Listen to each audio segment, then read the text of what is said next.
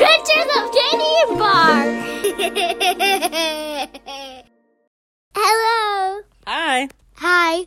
Welcome to the Adventures of Candy and Bar podcast. Thank you for listening. This is a mother and two daughters, and we're telling you about our Candy and Bar stories if you want to listen. Candy and Bar are twins.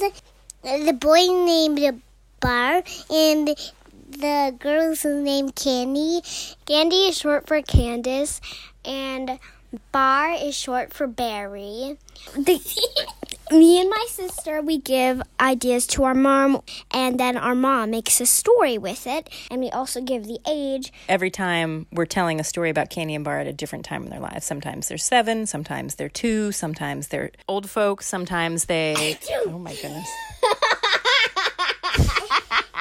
We've been telling these stories for about 3 years, and we've decided to make it into a podcast because we really want to share these stories to the whole America, the whole world. So I think you would love these stories because it shows two kids in totally different ages, like exploring and adventuring in the world, fantasy, and magic mirrors, and dinosaurs. Sometimes there's those things, but most of the time they're pretty normal stories, wouldn't you say? Just like a daily life, but we make them fun and interesting. Kissy lips.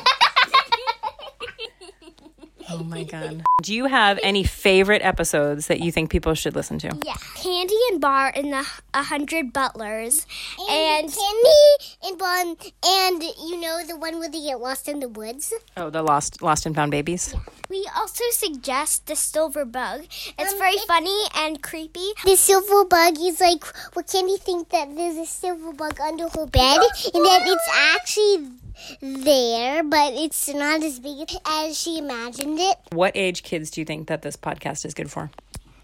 I think like 3 and up, maybe. I mean, you've been doing it since you were before 3, since you were 2 at least. Do you think 2-year-olds could listen? Yes. What age is probably too old to listen to Candy and Bar stories? Like, probably 100. Yes, So you can't listen after you're 100? Yeah. Okay, so sorry all you 101-year-olds out there. It's probably not for you. Yep.